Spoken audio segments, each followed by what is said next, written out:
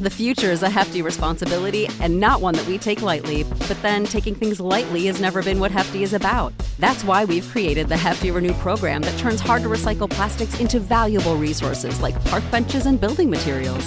To participate, simply fill up an orange Hefty Renew bag with accepted items, tie it up, and drop it in with your regular recycling. That's it. It's that easy. It's time to rethink recycling with Renew. Particular valued resources may vary by geography. More info available at heftyrenew.com.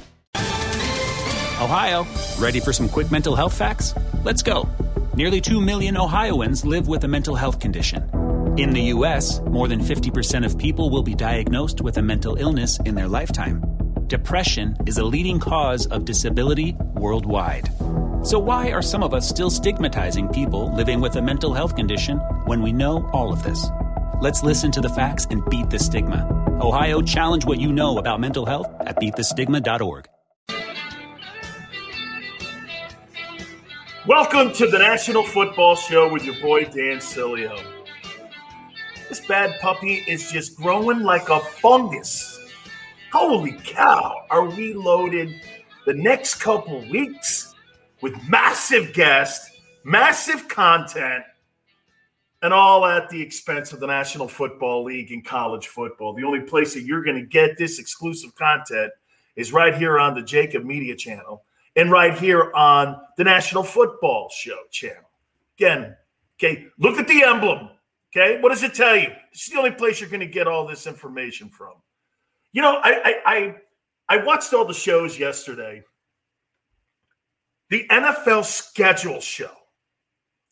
I started thinking about that for a second. The NFL drops it on a Wednesday, all the schedules in the National Football League. God, that league gets it. And then you've got the sorry-ass NBA. Players taking days off. LeBron not playing. What did he play, 53 ball games this year? Way to promote your league. One of the great things that Michael Jordan did every single time that he stepped on a court, this guy played 82 ball games every freaking year. He didn't have to get in front of a megaphone or a microphone and go like this. Watch the NBA. His greatness was the pinnacle of how they promoted that league. 50% of the audience bailed after Jordan left because you know why? They didn't want to watch that sport. And now the guy who is the biggest ratings killer in the history of the NBA, I'll say it, you keep calling that dude the GOAT. LeBron James is the worst ambassador to the NBA for promoting the league of anybody in history. History. Since 2017, 48% of the audience has left the NBA. And I say this to you, coming off the heels of the NFL dropping a schedule night. A schedule night. Think about that for a minute. Looking at our favorite pastime now, the NFL. We make shows now off of schedules. It's crazy, but I get it.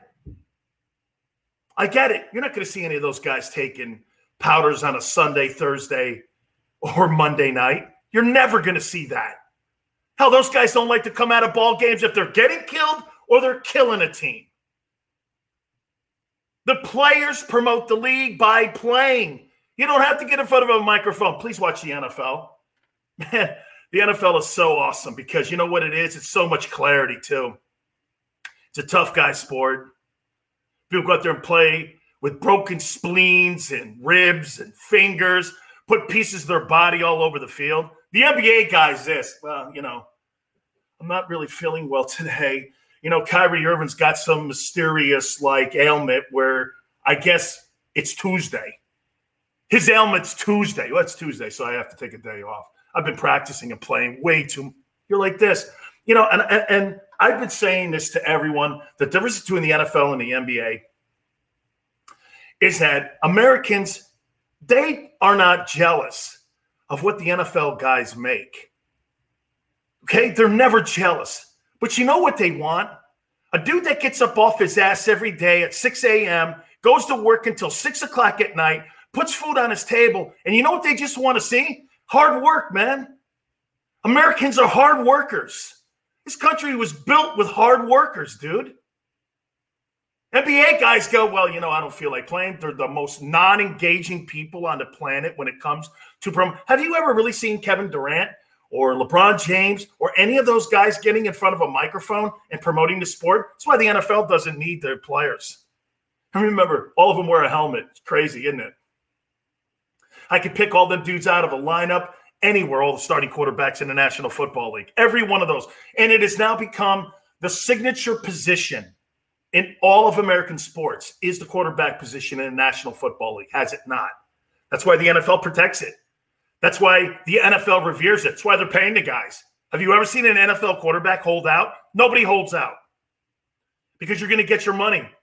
Whether it's going to be with a franchise tag. I mean, look at what Dak Prescott made last year. And by the way, I'll talk about this a little later in the show. Do you know who the highest paid American sports athlete is? It's Dak Prescott. He made over $107 million last year. Excuse me? Dak Prescott made over $107 million last year. Okay? Yeah. Franchise tag, and I don't remember a lot of commercials. I remember a few, but you know why? He's the Dallas Cowboys starting quarterback.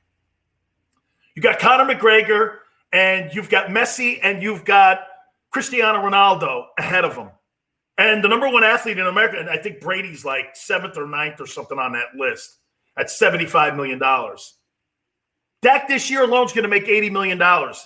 Between his base salary and the signing bonus, a portion of the signing bonus being given to him, Dak's going to make $80 million this year. Holy cow. Must be nice to be a starting quarterback in the National Football League.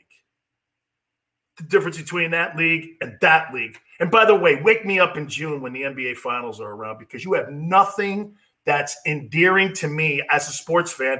And I've been doing this for over 30 years. I could care less about the NBA. I could care less. There's nothing embracing about it. If you're in Philly, you're kind of interested on seeing them win the East. Okay, I get it. The Knicks are kind of decent. And then give me something else. We're talking Jaguars now. What? That's the greatness of the league. They care about the bottom dwellers. That's why they soften schedules up. That's why they give those teams the number one draft choices. That's why they help them. Instead of other leagues letting those teams just die on the vine. Baseball doesn't get it. There's no runs being scored. You kidding me, man? Put juice back in the damn athletes or something. How about this? Juice the ball back up. Whatever you got to do. Chicks and dudes dig the long ball. Oh, but it's the integrity of the – who cares? Look at how the NFL changes the rules every single year so the pass catchers can get more yards and nobody can touch the quarterback, and you can't mug the receivers coming across the middle. That's by design, friends. They want high-scoring ball games. Nobody wants to see a 14-7 Super Bowl. No, I can't do prop bets on that. Gambling is part of that process now. Can't have 14-10 games. Well, that was a really well-played game at 21-17. Who cares? Fringe fans, that's what they're trying to do. You see, I like to call it ruler TV. Dude, the people that care about the records and the integrity of records in a sport, you guys, man, you must be 75 years old. Nobody cares. Nobody cares. You got to care about what's entertaining. Hey, baby, like everyone says, it's show business. It's show business. Integrity of the record books. Why do you think nobody watches the Major League Baseball anymore? And the average age, according to Bob Nightingale of USA Today, is 54 years of age. 54? What about 1834? How many 1834s you think sit around with disposable time on their hands and watch a 4.5 inning ball game? None. You know what they do? They go to their phone, they click, they watch the highlights, they get a 9-inning game inside of 3 minutes. Boom, I'm home. Gone. Why do you think Big Sills is making the transition from radio, sitting around? You think people listen to my radio show, my national radio show at night for 3 hours? I mean, I'd like to have an ego to believe that. I'm lucky if they get 3.5 minutes of that person's time and attention each night. Boom, go. Let's go, man. Lure in, lure out. Boom, up. Sports programming and broadcasting now is like fly fishing. You can't just lay it out there and go like this any longer on the pond. Boom, boom, it's fly fishing. And that's what football gives you. And that's what the NFL does. Watch this. Draft. Write that on my calendar. Draft. Oh, they got a scheduled dropping night on Wednesday?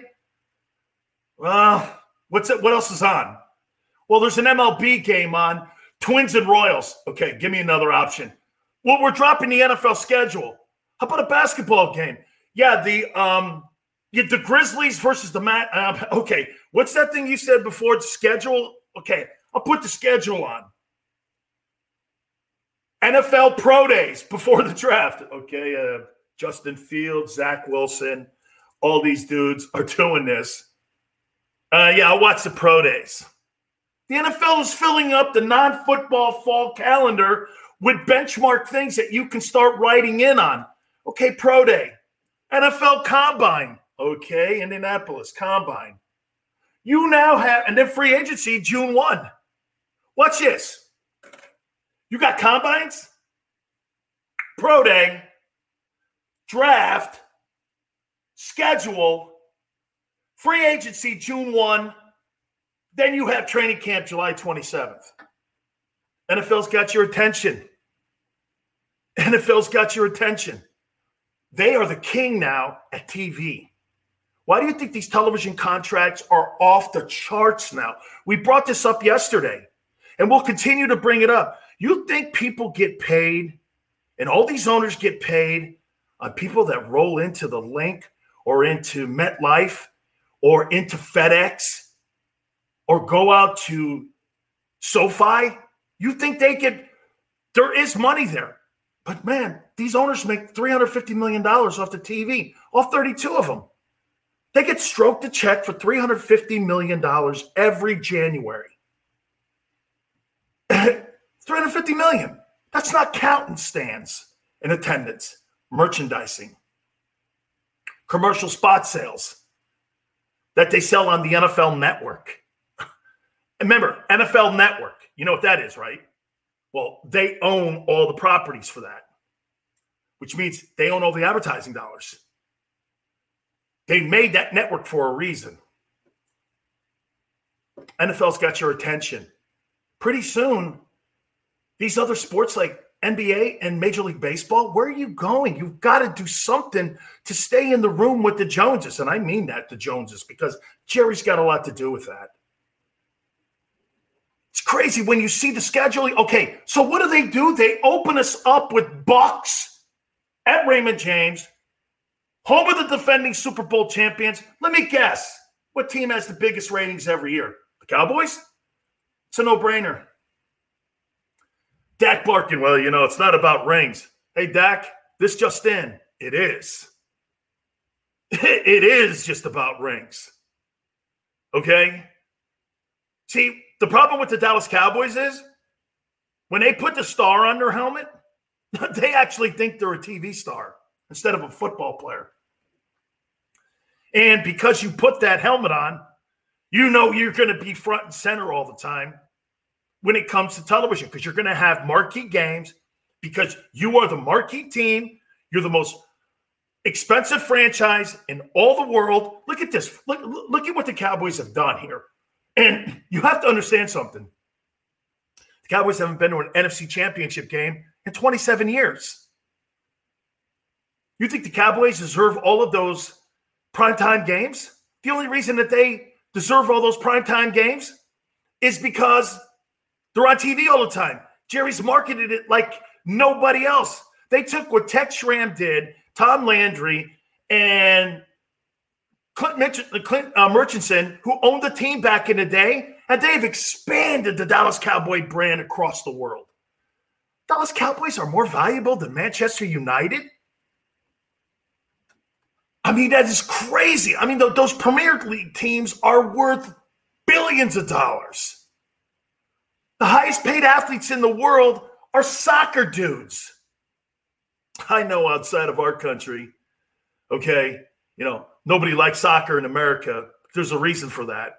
It's more accessible to every kid in the world, not in America, because you got to pay $25,000 to $30,000 just to go to those camps, just to be in consideration for like Team USA. So we'll never have our best athletes because around the world, they open it up for kids who don't have a lot of money. Not in this country. It's an elite sport in America. It's not an elite sport around the world. That's why everybody can play it around the world. Not everybody can play it after high school here. So all the major athletes go to NBA or they go to the NFL. That's why we will always beat NC State on the world when it comes to soccer. But in this country, football's it, man. This is our sport. This is our thing. It's like the NHL in Canada. This is our thing. And the highest revenue team in the world are the Cowboys, and the number one athlete in America and in the world is an American quarterback that hasn't won anything from Dallas, Texas. His name is Dak Prescott. That is the magic of the National Football League. So you put Cowboys and Bucks on the opener. And isn't it great to see Tom Brady trolling the Cowboys? He trolls the Cowboys. Oh, America's team. It's jealousy, but that's okay because Tom likes the eyeballs on him. Oh, and for the record, man, I got to tell you this. I love the new Tom Brady. How he trolls people now. You know what Tom Brady reminds me of? You're like with a chick for a long period of time, right? Or you're in some relationship with somebody. You got to kind of watch your P's and Q's. Yes, dear. No, dear. Yes, dear. Trust me, I know. Yes, dear. Yeah, I've been married for 33 years.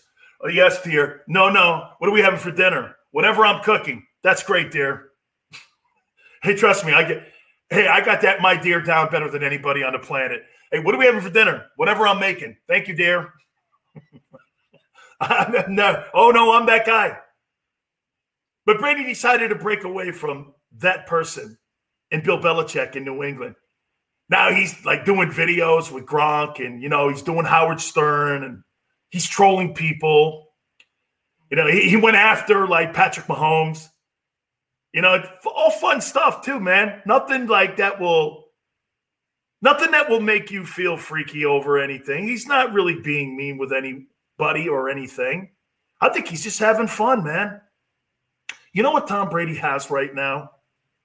Tom Brady has FU money. He has built up so much equity with us, the fans, that get this. It's like this. I don't care what you think. I've got the best looking woman in the world with Giselle. I've got 7. Here, when I grow up, I want to be this guy. You ready? Hey, man. When I get the best girl in the world, Giselle. She makes $55 million a year. She's Giselle.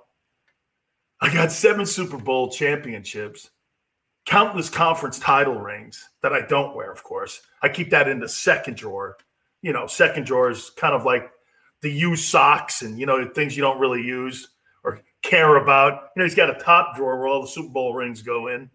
I'd like to have one second drawer. I'd like to have a third drawer, okay, with that guy. He's got a second drawer with all the conference championship rings. You're like, I think there's 10 of them. And you're like this, okay? God, you can put a conference championship ring on every finger. Okay. Do you know? Hey, here's another stat about that guy, Brady. Just to add to this guy's greatness.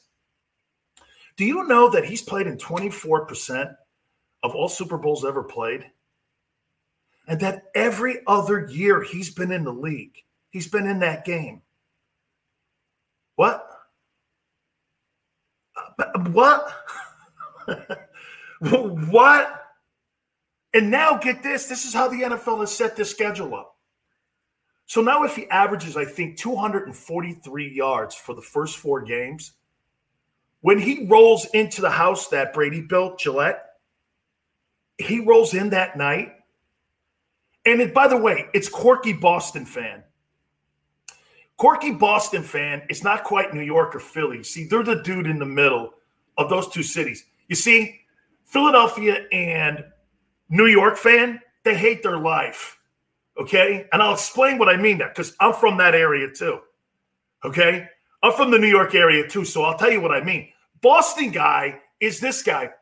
Yeah, man, he's ours. No, not any longer. And by the way, he sold his house and he wanted nothing to do with Boston anymore. That's why he's down in Tampa now, and they just bought a brand new compound in Miami and Palm Beach. No, he liked playing for the Patriots. He was never a Boston dude. Okay, he was not. Bill Russell was never a Boston dude. You ever see Bill Russell floating around Boston? And you don't go back there. Okay, guys like Yastrzemski. Guys like Bobby Orr, Bird. Bird barely does it. He hangs out in French Lick in Indiana. That's where he's from. Boston guy is kind of fickle. He's kind of like a weird fan. Yeah, man, that's our guy. And you're rooting for the dude to win a Super Bowl in Tampa. You see, if Tom Brady played for the Eagles or the New York Giants and you roll back into Link, you know what you're going to get? By the second quarter, I'm throwing batteries at your ass.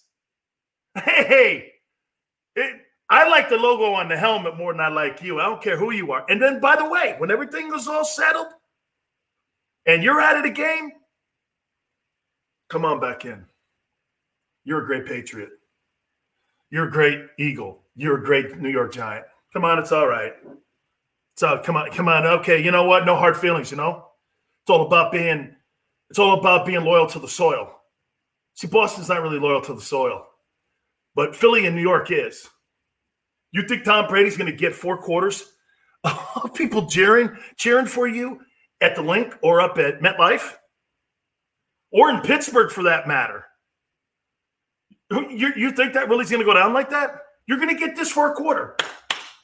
Like when he goes back to Gillette, these guys are going to be going, oh, he's ours. There he is. Dude, that's because, you're not truly, I don't know. You're not miserable like we are. You see, this is what we always do when we live in that part of the country. Hey, man, that was great. We won the championship. Fantastic. Wonderful, man. All good. Everything's fantastic. Can you do it again? Can you do it again? That's what I'm looking for. Brady goes up there and breaks that record on national television. Be a national television game. I never looked at Tom Brady, though, as being one of those guys that was really chasing records. I always thought he was chasing rings. I really probably don't think he gives a rat's ass about Drew Brees' record. But you know what? When you play for such a long period of time, all that starts to accumulate. And before you know it, you look up, someone tells you that you're on the cusp of being the all-time leading passing yardage guy. Again, think about that record that Brees owns. I own the all-time yardage for passers in NFL history. What would you rather own? The regular season most wins by a quarterback, the postseason most wins by a quarterback, the Super Bowl records for completions, yards, attempts. I'm going to stop there because he owns them all. I don't think he owns a quarterback rating. I think that's Montana still. Montana had a 135.8. That's like the highest you can get. You know why? Joe threw 15 touchdowns and no picks in any Super Bowl he played in. Pretty impressive. 4 Super Bowl wins, 4-0. No interceptions, 15 touchdowns. That's probably one of the only records he doesn't own. His quarterback rating. The guy is the ultimate 1-0 player of all time. I've said this to you, man. That guy doesn't give a crap about what he did. He only cares about where he's going. That guy's more of a front window dude, He looks out in the car and he's looking right through the window, right? He's not looking in the rear window. He's not doing any of that. That's what makes me really love this opener. On that Thursday night game, NBC's got it. Then they go into the weekend. As a matter of fact, you know what? We'll take a look at, some of those intriguing games. And by the way, I'll tell you what I also want to do sometime over the next couple hours here is I want to look at the hardest roads to get to the Super Bowl, because strength of schedule is going to play into it. But, that really doesn't really always, go down that way, because injuries happen. I told you this yesterday, the war of attrition. All right. Would we all agree that the road to the Super Bowl in the AFC the last 3 years has gone through Kansas City? It's gone through Kansas City the last 3 years. I mean, they were a penalty away, the Chiefs, from going to 3 straight Super Bowls. Think about that for a minute. Remember that overtime? Brady ended up getting the ball. Chiefs never got the ball back. That's one of the reasons they changed the overtime rules, was because Mahomes never got the ball back, and they had a home field, never got it back, and a coin flip actually determined that game. That sent the Patriots to the Super Bowl. We're going to talk to one of our friends, Bill Maas. He is a former NFL Rookie of the Year defensively, a former Pro Bowler, and we'll get his thoughts, how they locked and loaded this offseason. They got Orlando Brown. How did they do in the draft? We'll talk to our friend. We'll do it next. You keep it right here on the National Football Show. Welcome to the Wildwoods, the perfect place where you can safely do everything or nothing at all. Catch a wave, take a nap, go for a drive, grab a bite. It's your vacation, and we're doing everything we can to make it a safe one. The Wildwoods. Your vacation, your way.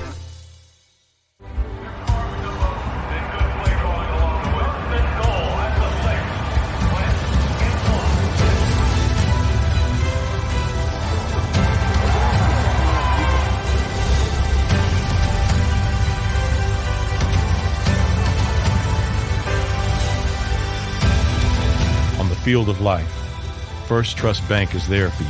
Champions on 3. 1, 2, 3. Because Philadelphia dreams deserve a Philadelphia bank.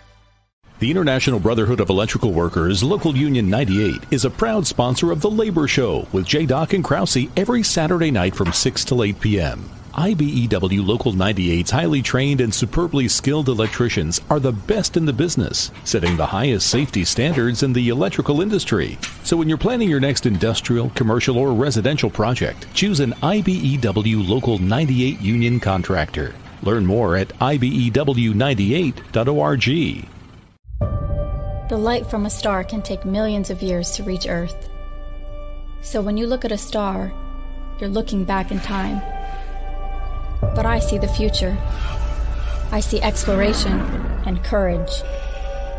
I see my country finding new horizons out there. And I see giant leaps making a comeback. I see myself. The future is where I'll make history. D-A-T-L-E-S-E-O!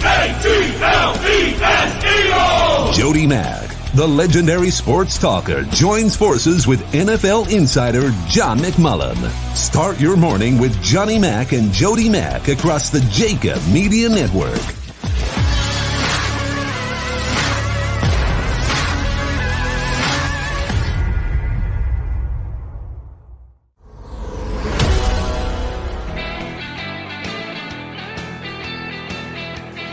Welcome back. Dan Sileo here on the National Football Show. We welcome you aboard here. We're efforting our friend Bill Maas, who works with the Kansas City Chiefs, and get his thoughts on that football team's offseason and get his thoughts on, again, every team has a window. And when you have a signal caller like Patrick Mahomes, dude, you have now an opportunity over the next couple of years to really make some headway on being a true player when it comes to the AFC. I mean, Kansas City, in my opinion, look at the job that Andy Reid has done.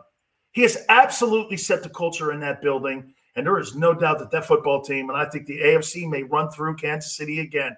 And we bring our friend on, the former Defensive Rookie of the Year, former Pro Bowler, works right with the Kansas City Chiefs, our friend Bill Maas. Bill, how you doing, brother? What's up, Sil? How are you, bud? All good. Bill, let's start with the Chiefs here, man.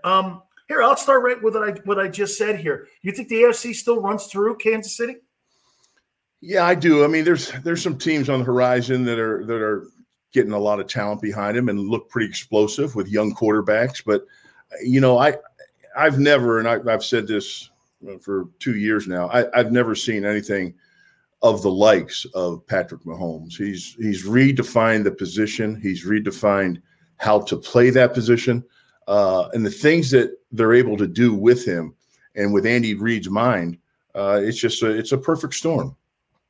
Would you agree, Bill? I said this a couple years ago when he first burst on the scene and he got the job handed to him or earned from Alex Smith, that the only other guy I remember, Bill, during our time was when Marino burst on the scene and he was throwing that ball 35 times a game. He was making not just the intermediate passes, but just blowing the tops off of defenses.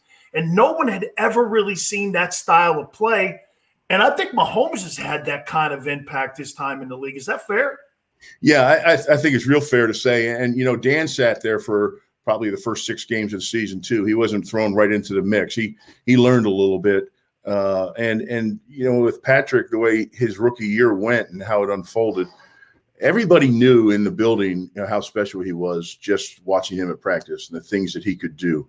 And when he started that last game of his rookie year in Denver, everybody was like, wow, look at this kid, But it's not just the arm strength. It's really not. To me, Dan, it's his vision of the field. I don't know if I've ever seen a quarterback have the type of vision he is. Andy Reid speaks about it all the time when he talks about Patrick, about his vision. He sees things from sideline to sideline unfolding, and he's able to, react to that and lead his receivers down the field. And that's what's so amazing to him. If you look at slow motion when he's looking and running and looking and 1, 2, 3, 4, then come back over here and still see the defenders and see the field. That's what separates him from anything I've seen. How important was it to get a guy like Orlando Brown? And it's one thing, Bill, to go into the draft and address, positions that you need to fill holes at. You want to get, benchmark guys in there. You want to get core group of guys. I understand the importance of the draft. But when you get a guy like Orlando Brown that is still in his prime like that, how important is a sign like that? Well, what happened last year to the offensive line was really one of those things you just unforeseen. You lose your right tackle, Mitchell Schwartz. You lose Eric Fisher was banged up all year, and then he pops the Achilles before the, in the playoffs. And then the center got hurt and guard left, and Tardif took the sabbatical for a year to help patients in Canada with COVID. That was a tough, unforeseen deal, but they sat back and looked and they said, wow, okay, let's go out and fill this need. And we're going to protect our $500 million quarterback, right? And they did. And they went out in the draft and did it with Creed Humphrey. They brought in Joe Thuney, Austin Blythe, Orlando Brown, Kyle Long. I thought Kyle Long was the best guard in the league, hands down, when he was healthy. Hopefully he can get back to somewhere in that category again. And with Brown, he's a machine. Remember his dad? Yeah. What a player he was too, right? Right on, dude. I mean, you didn't want to get in a mess with them. You didn't want to tangle with those guys. So, and that's what his son is. Absolutely, Bill. I talked to Lee Steinberg about the contract that Patrick Mahomes and him constructed, and it was so team friendly for the Chiefs. And what they did was they gave the Chiefs a lot of off ramps for them. And what I mean by that is they gave them ability to be able to restructure contracts in case they have to go back and address the offensive line or address a defensive player. And to me, maybe this is something that Aaron Rodgers is not doing and never has done. And maybe some of the other quarterbacks and why they don't, they look around the room and they're wondering why, like maybe Russell Wilson, that they don't have more talent. And that was what Brady did up in New England. That's what he's doing now down in Tampa. How important is that to have that type of team-friendly contract when you're getting that kind of money?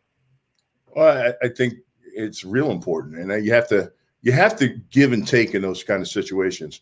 And as the salary cap goes, every time they restructure, you get a new signing bonus, right? Yep. And it's a high amount because you can string that out over the course of the rest of the years that you signed for. So it becomes player beneficial. It benefits the player for sure, I think. Some people might argue that in a different manner. Money now is money now. But I think Patrick is his talent, is second best feature next to his makeup and how he's molded and his mindset. You can't make this stuff up. You can't fabricate the type of person he is. It's going to catch up at some point in time. It's going to be unveiled. I mean, he is everything as billed. Everything he speaks about, everything he talks about, everything he does is what he feels about his family, his friends, and his team. Bill, I can't, there's certain places that people get signed to and they get to play at those places.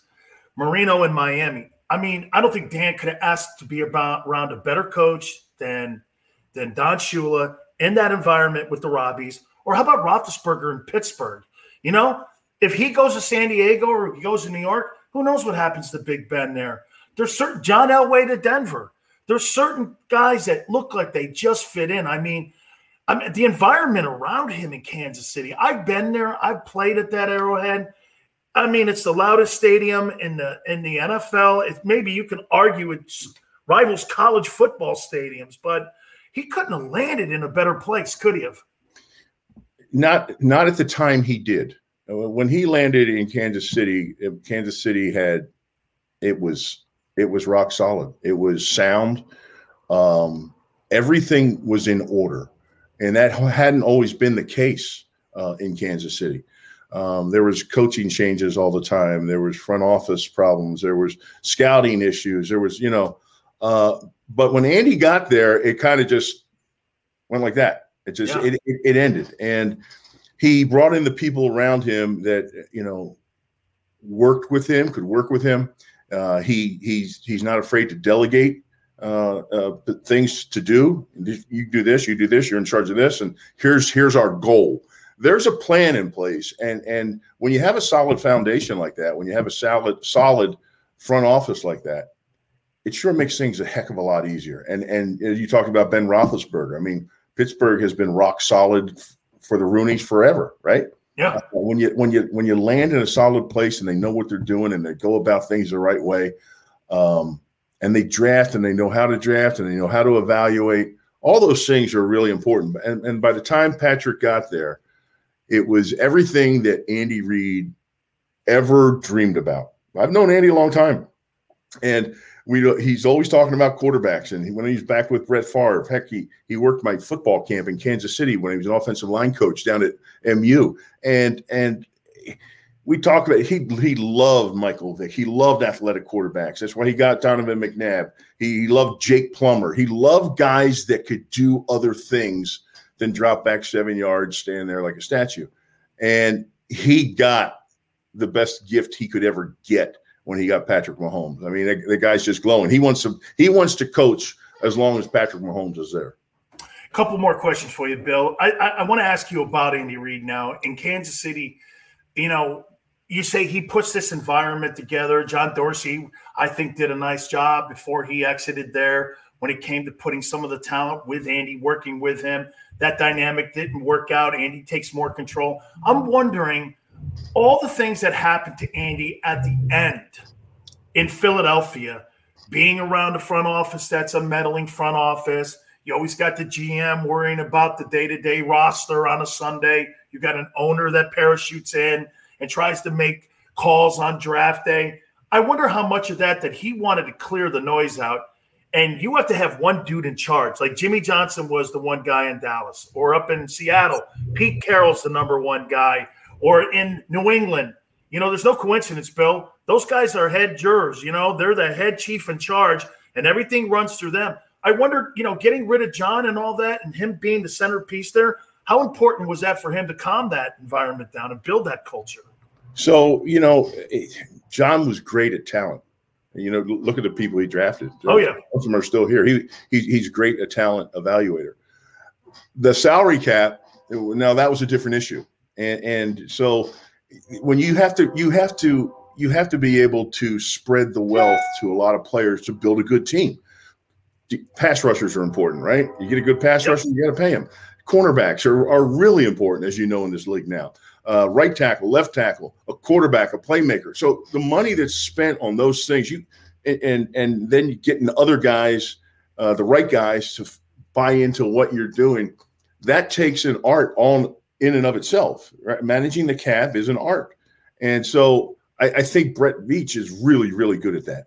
And it didn't disrupt anything. It helped things. And we got talent, and then Brett came in and found a way to keep that talent and go out and have enough money under the salary cap to get more talent. So it's really worked out well, and all the pieces are in place. Finally here, Bill, I tell people this. I never look at the draft as saying how a team did in the offseason, because the majority of these kids that were drafted a week ago, they don't even own their helmet yet. Okay, so I say this. You have to look at free agency, and you have to look at the draft all-encompassing. How do you think the Chiefs did, and do you think they're primed for another role at a Super Bowl? Yeah, they in free agency, they drafted, they went out and participated in that. They picked guys up, obviously, that. Orlando Brown's one of them. Jaron Reed in Seattle, another defensive lineman, a pass rusher, friends with Frank Clark. They know each other. The two bad boys, they like to get after a quarterback. Then they went out and picked up other guys, pieces, and reached out and got needs that they had. And they weren't shy about cutting players and moving on. And when you're ahead of the curve in doing that, now we don't like that as players, of course, especially if we're on the cutting edge of it. But when you can see ahead, hey, it might be time here to cut bait, let him go and see what he can do. And then we're going to try to fill in and grow.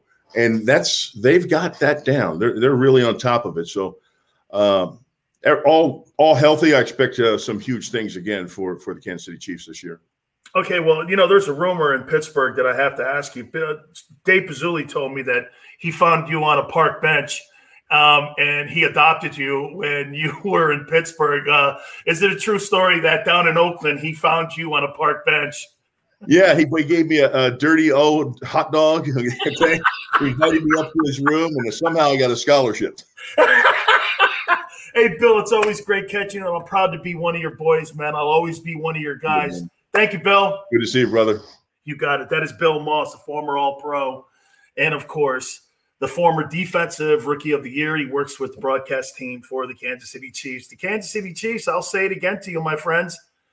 Okay? I mean, last 3 years, it's gone through KC and it's gone through Arrowhead. Will it go through Arrowhead again? We'll take a brief time out. We'll take a look at some of the teams that are going to have a tougher road on how that schedule broke out last night. We'll do it next year on the National Football Show. Welcome to the Wildwoods, the perfect place where you can safely do everything or nothing at all.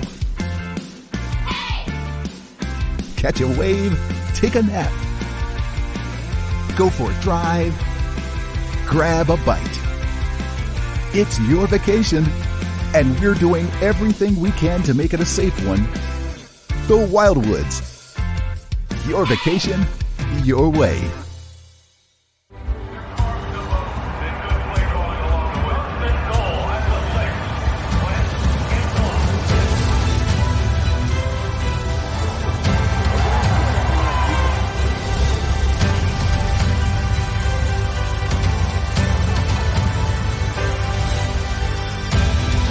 On the field of life, First Trust Bank is there for you. Champions on 3. 1, 2, 3. Because Philadelphia dreams deserve a Philadelphia bank. The International Brotherhood of Electrical Workers, Local Union 98, is a proud sponsor of The Labor Show with J. Doc and Krause every Saturday night from 6 till 8 p.m. IBEW Local 98's highly trained and superbly skilled electricians are the best in the business, setting the highest safety standards in the electrical industry. So when you're planning your next industrial, commercial, or residential project, choose an IBEW Local 98 union contractor. Learn more at IBEW98.org. The light from a star can take millions of years to reach Earth. So when you look at a star, you're looking back in time. But I see the future. I see exploration and courage. I see my country finding new horizons out there. And I see giant leaps making a comeback. I see myself. The future is where I'll make history.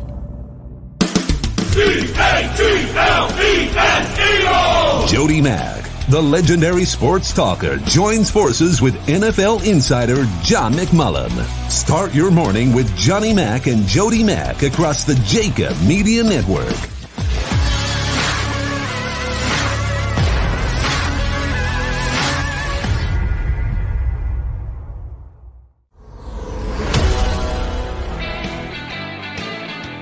Welcome back. National Football Show with Dan Sileo.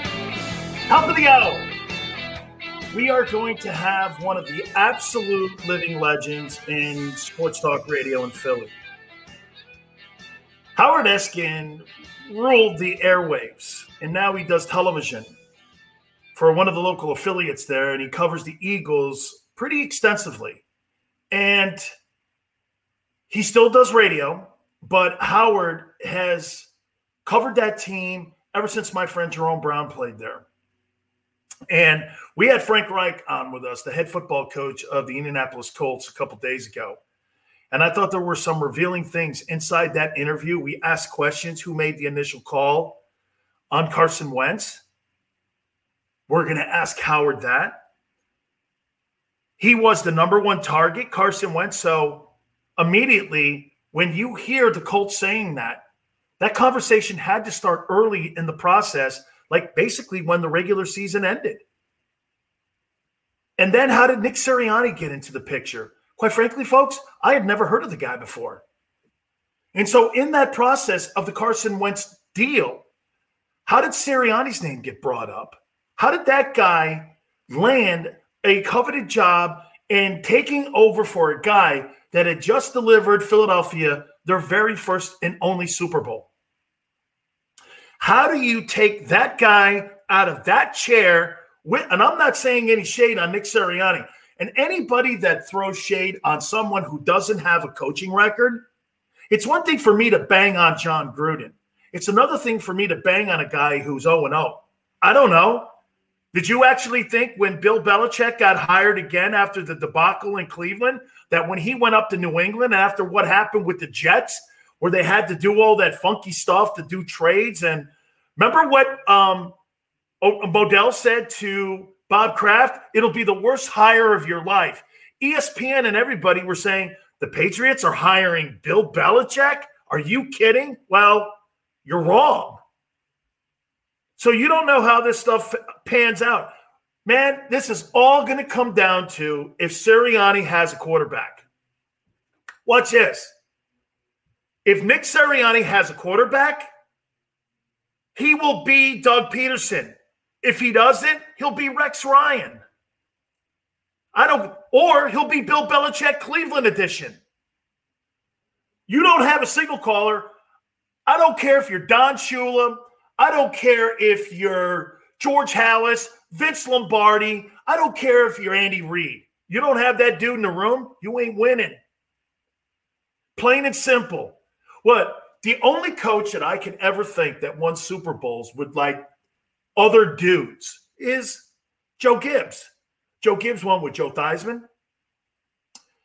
Doug Williams was a journeyman. And Mark Rippon, who was kind of a journeyman. He's the only guy to win multiple Super Bowls with like multiple dudes. Remember, Shula didn't win with Marino. He only won with Greasy. And when he was the head coach of the Colts, he bombed at Super Bowl III. So it wasn't like he was winning a boatload of those games too with one dude. But he had a dude in Greasy. And funny, it was Greasy, not Marino, that delivered him the goods. Look at that dynamic. Let's look at the great coaches / quarterback combination. Jimmy Johnson, Troy Aikman, dynasty. Bill Walsh, Montana, dynasty.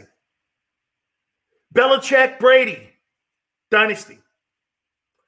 Chuck Noll, Terry Bradshaw, dynasty. Hey, dude.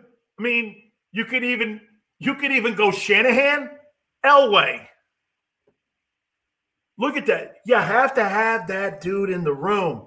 You know, this is one of the things that I've always told people, that one of the reasons why I've always thought LeBron James failed in the NBA. And I say failed He's like 4-6. Is that correct? In the postseason finals. Who are his coaches? Who are his coaches? Ty Lue? I mean, really, Ty Lue?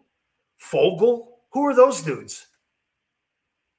Michael Jordan had Phil Jackson, 6-0. Kobe and Shaq had Phil. Remember, Kobe and Shaq were together in L.A.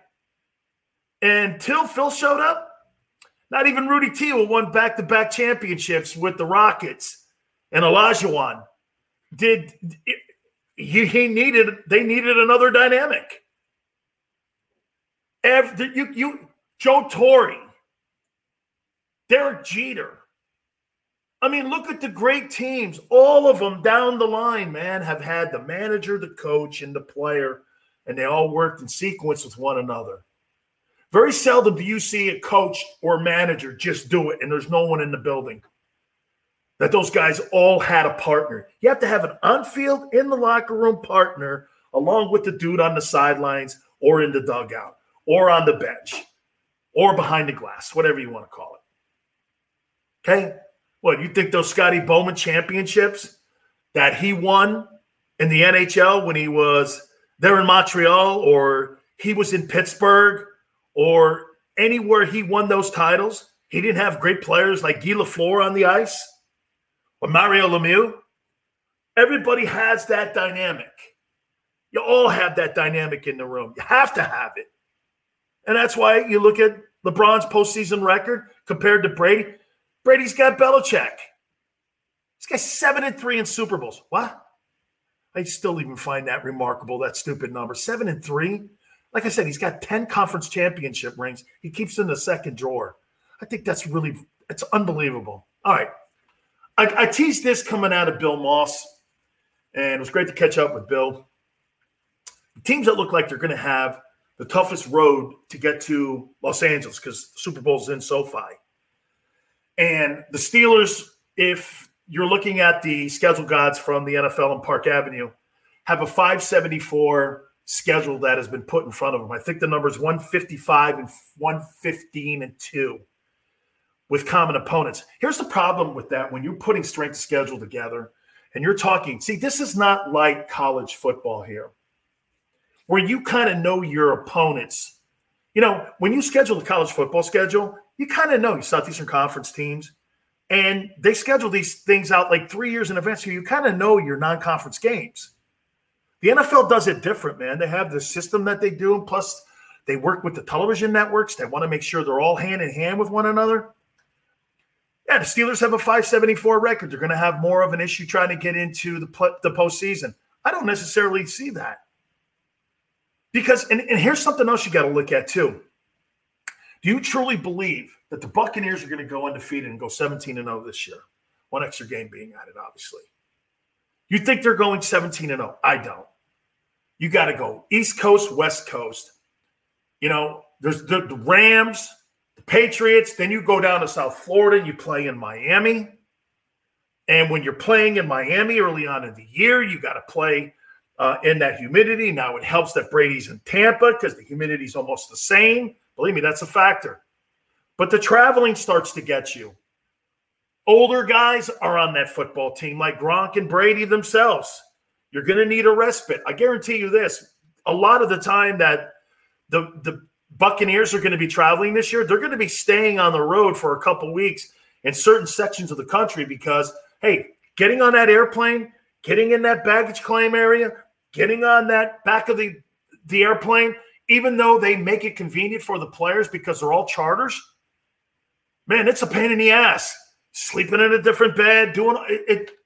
It's really ridiculous. It really is. I mean, I had a couple years of doing that and flying across the country. I one time did this. I was with the Buccaneers and we flew to Seattle. It's like a 7-hour flight. Then we came home. Then the next week we had to fly up to New York and play the Jets. Okay. Then the following week we went to Chicago. So we went like this. We went boom, boom, boom before we got back home again. Man, you got back home, you were like, man, I'm eating crappy food. I'm in a crappy environment. Holy cow. And you know what? They try to make it as cool as they possibly can in these elite hotels, 5-star hotels. It's just still not the same sleeping in your bed. You don't think the Buccaneers had a massive advantage after they won that championship game versus the Packers in the NFC title game, that they were sleeping for those 3 weeks prior to the Super Bowl in their own beds? You get the week off. Then you get the week, and then you play the game the following week. So those 3 weeks, the Buccaneers were at home in their own bed, eating their own food. I could tell you something, freaks. That was a huge advantage in that ball game. You know, you get your family out of the room, you keep them away from you a little bit because it is the Super Bowl, but I can't tell you what an advantage that is. So you've got to look at the travel. You can't just look at the record. The Ravens are a good football team. They're always going to be playing a tough schedule. I think it's 563. It's a tick under. Look at the division they're in. The Bears are going to be in for a long haul, and they got to figure out the quarterback position. Is Justin Fields? How soon do you put that dude in a game? How about this one, too? Packers got the 4th toughest schedule right now. They've got a boatload of primetime football games. Okay, a boatload of primetime games. Now, that's all under the cusp of making sure that Aaron Rodgers, making sure that Aaron Rodgers is on that football team. Rodgers is not on that Packer team. That's a 4-win team. Rodgers is on that team. I'll give him 13-3 again. The NFC North, I mean, really, Vikings, Lions, right? The Bears, the Packers are going to own that division. They're like so going to own that division. So, I mean, you know, the Bengals have a tough road, and especially with a young quarterback, man. Lions and Bengals are tied, I believe, for 6th. Then the Raiders I don't know if you guys saw the Raiders ending to their season. Guys, the Raiders ending to their season, the last 4 games are all against playoff and Super Bowl contending teams. John Gruden is 19-29 going in to this year. This is the 4th year he's been there. If you don't turn this thing around, when? When do you turn this thing around? Okay? When do you turn it around here? All right, let's bring our friend now, Philadelphia icon, our dear friend Howard Eskin, as he joins us now here on the National Football Show. Get him here in a second. We're trying to bring him up here in a second here. We'll bring Howard in here and get his comments on some things that we saw with Frank Reich and the things that we kind of like talked with Frank the other day. And you could get a sense, and there's no question, that was a number one priority for them to be able to get Carson Wentz there in Indianapolis. And here he is with us now, our dear friend Howard Eskin from WIP in Philadelphia, and also covering the Eagles and everything going on in Philly. Howard, thanks so much for doing this, brother. No problem, Dan. How are you today? All good. We had Frank Reich on with us the other day, Howard, and I asked him a question. I go, who made the call to start the trade for Carson Wentz? And tell me if you're shocked or not that the owner called. And it was Jeffrey Loria, according to Frank. And we did that interview with him. We posted it. And he said that the owner called. And then right after the owner called, then Howie Roseman called. What'd you make of that? I'm a little surprised. The owner gets involved. Jeffrey Lurie does get involved, but I'm a little surprised that he would make the call because the general manager really has to sign off. Well, he has to sign off on what the deal is going to be. I'm a little surprised that he made the call, but I'm not surprised that they traded him. And I have different reasons why they traded him. I know people have heard all these different things about Carson Wentz, and he's not liked by people in the locker room. How many guys in the locker room love each other everybody loves each other 100%. It doesn't work. It's America. It's human nature. So that doesn't happen. I haven't found, and I've talked to players since all this stuff came out. One of them, and I'll say, was Chris Long, and he doesn't know what people are talking about. And I've talked to other people, and he said he was fine. Was he different? I don't know that he was different, but, he just wasn't playing well enough. But here's my belief on why the Eagles wanted to try to move on. In today's world of the NFL, I don't think, and maybe they share the same feeling, you can win with a quarterback making really gigantic money, because then you don't have enough money for all the other players. Like Kansas City got there, even though they paid Patrick Mahomes, because they're not paying him that big money yet. When you look at the players that are getting the big money, when they do, I don't know when Dak Prescott gets that money, but the Cowboys are done once he gets that money, because it's just not going to work.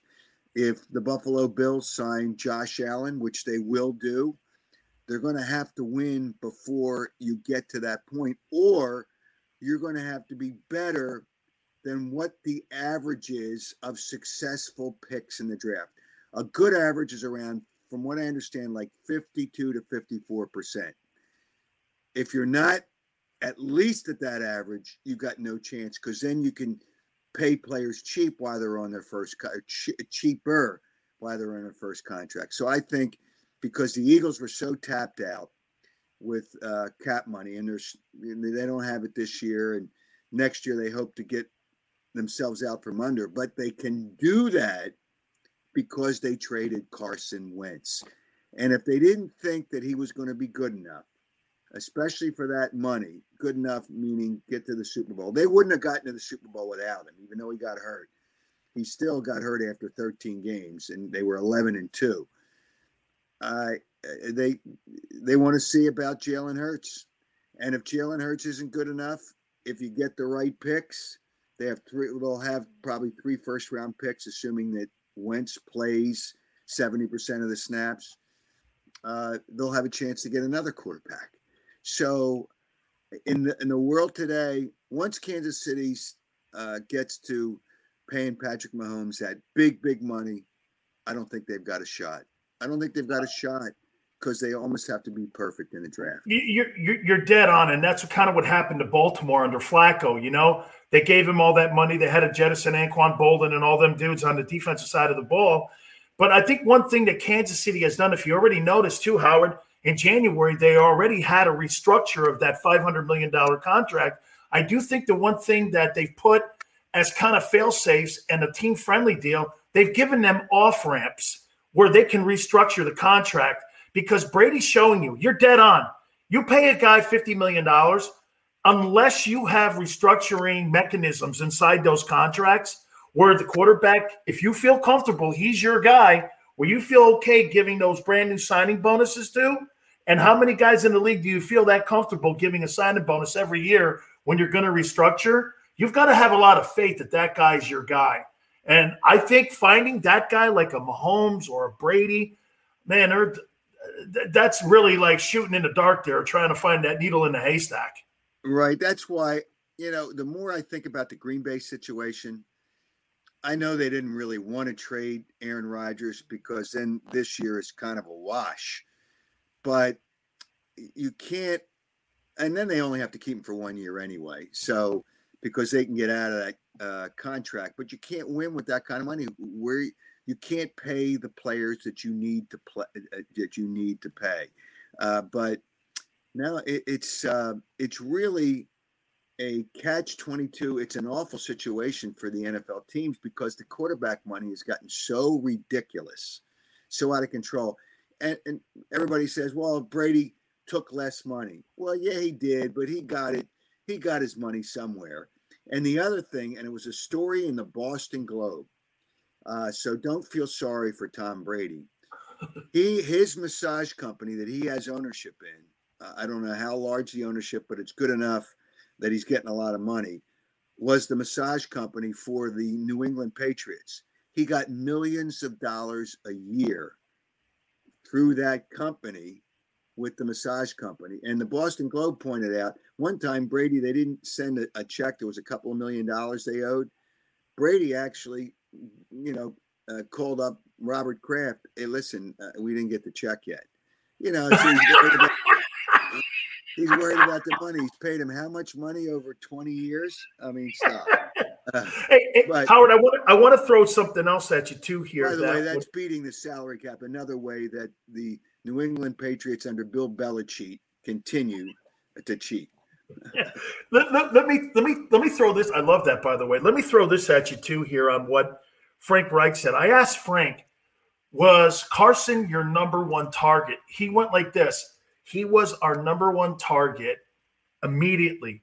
Now, Howard, that makes me think early in the process, and tell me if I'm wrong. And again, I couldn't believe Frank was saying these things. He goes, we identified this as soon as we talked to Phillip Rivers. He was retiring, and that was early. That was like 3 weeks after the regular season.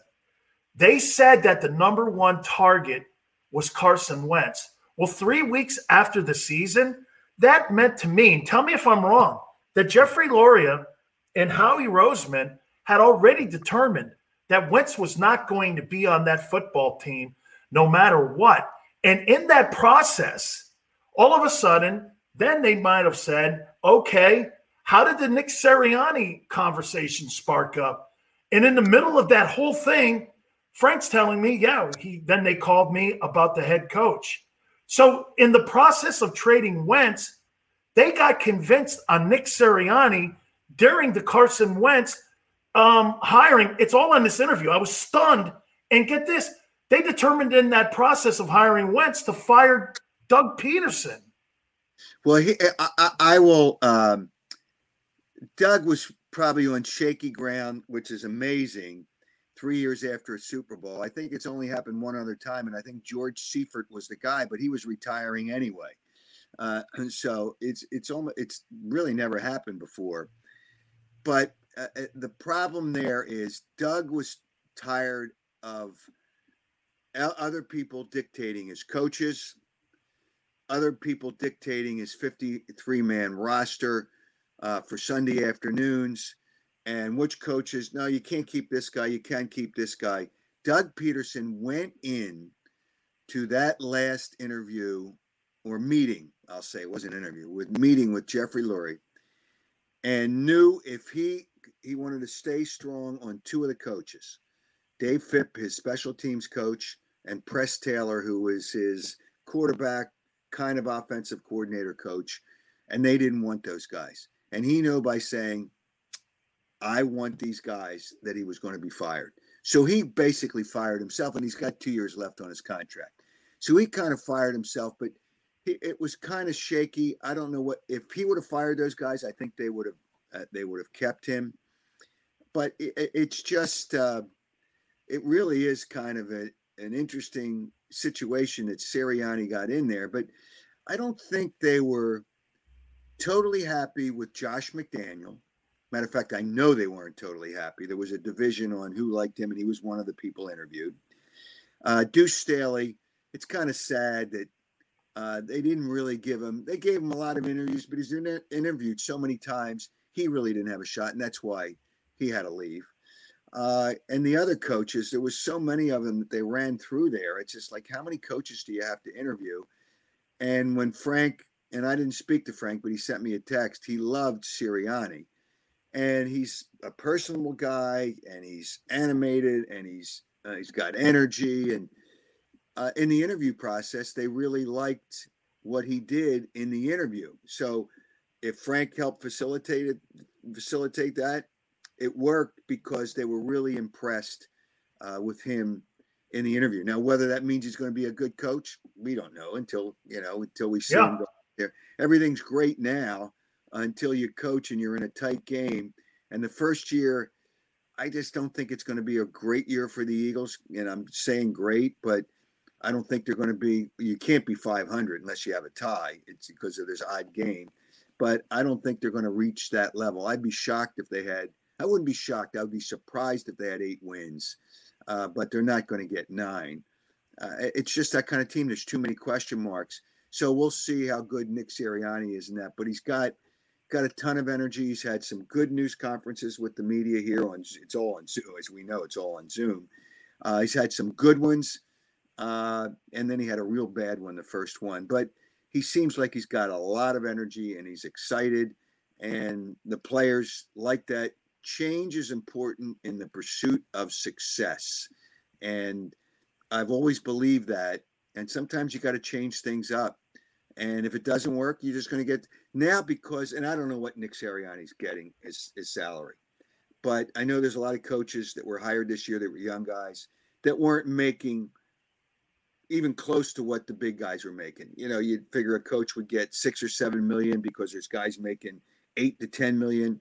These guys now are getting $3.5 million. So if you fire them after 3 years, what's the big deal? You're already ahead of the game. So that's not a big deal. It's like, okay, he's out, he's in. We'll just go get somebody else. I think they're looking at quarterbacks. If Jalen Hurts is not good enough, they'll just go out and get somebody else, and they'll just try to keep on. And eventually, you may hit on somebody. It's hard. Quarterbacks are hard unless you get really at the top of the draft. And then there's no guarantees for Trevor Lawrence. There's no guarantees for Zach Wilson. There's none of guarantees for anybody. So you just move on. It's like Devontae Smith. I think he's going to be a real exciting wide receiver for the Eagles, but he's so small. After 3 years, I don't know if he's going to be beat up. But, the way they look at it, well, so what? It's before he gets into a second contract. Well, just go out and get somebody else. I'm not saying that's going to happen, but you worry about him at 165 pounds in the NFL. So they just move on. That's just what it is. That's sports everywhere. I mean, that's everywhere. So you just don't pay the guys as much. And you just get another guy. But Nick Sirianni I'm told by the people in the building, and I have not met him yet. And, I hear him on Zoom and you talk to him on Zoom, but that's not the same thing. But the people at the Eagles facility tell me he is really, really a great guy, but he's got to be a good coach too. Two last questions for you, Howard. Jalen Hurts here. Here's why I like him. And tell me if you subscribe to this. I mean, I saw a great teammate with Tua Tagovailoa at Alabama. He's in that system. He wins. Nick Saban swears that this guy's one of the best players and teammates he's ever been around. He goes to another system completely different from the Alabama Sarkisian system to the Lincoln Riley system. Players embrace him. I think Brady's greatest asset is he's one of the best teammates you could possibly have in a locker room. He embraces everybody. It just seems that players gravitate to this kid, and that means there's a command in the locker room. There's a trust in the locker room. I'm not saying that this kid's going to go out there and be Kyler Murray or he's going to go out there and be Donovan McNabb, but it has to start with a presence. There seems to be, and I don't know if he's going to be a great quarterback like you say, but it just seems to me that he has a presence about himself that the organization felt comfortable moving up first to trade him or to draft him in the second round and to kind of throw him the keys and to go out instead of drafting a quarterback right there at that spot. They went out and got him a weapon that he was familiar with. Remember, this is familiarity too. Devontae Smith, Alabama, Alabama at first. I mean, how do you look at Jalen Hurts? Okay, he obviously does have a presence with other players, and they really do like him, and he's got a personality that they kind of they have obviously embraced.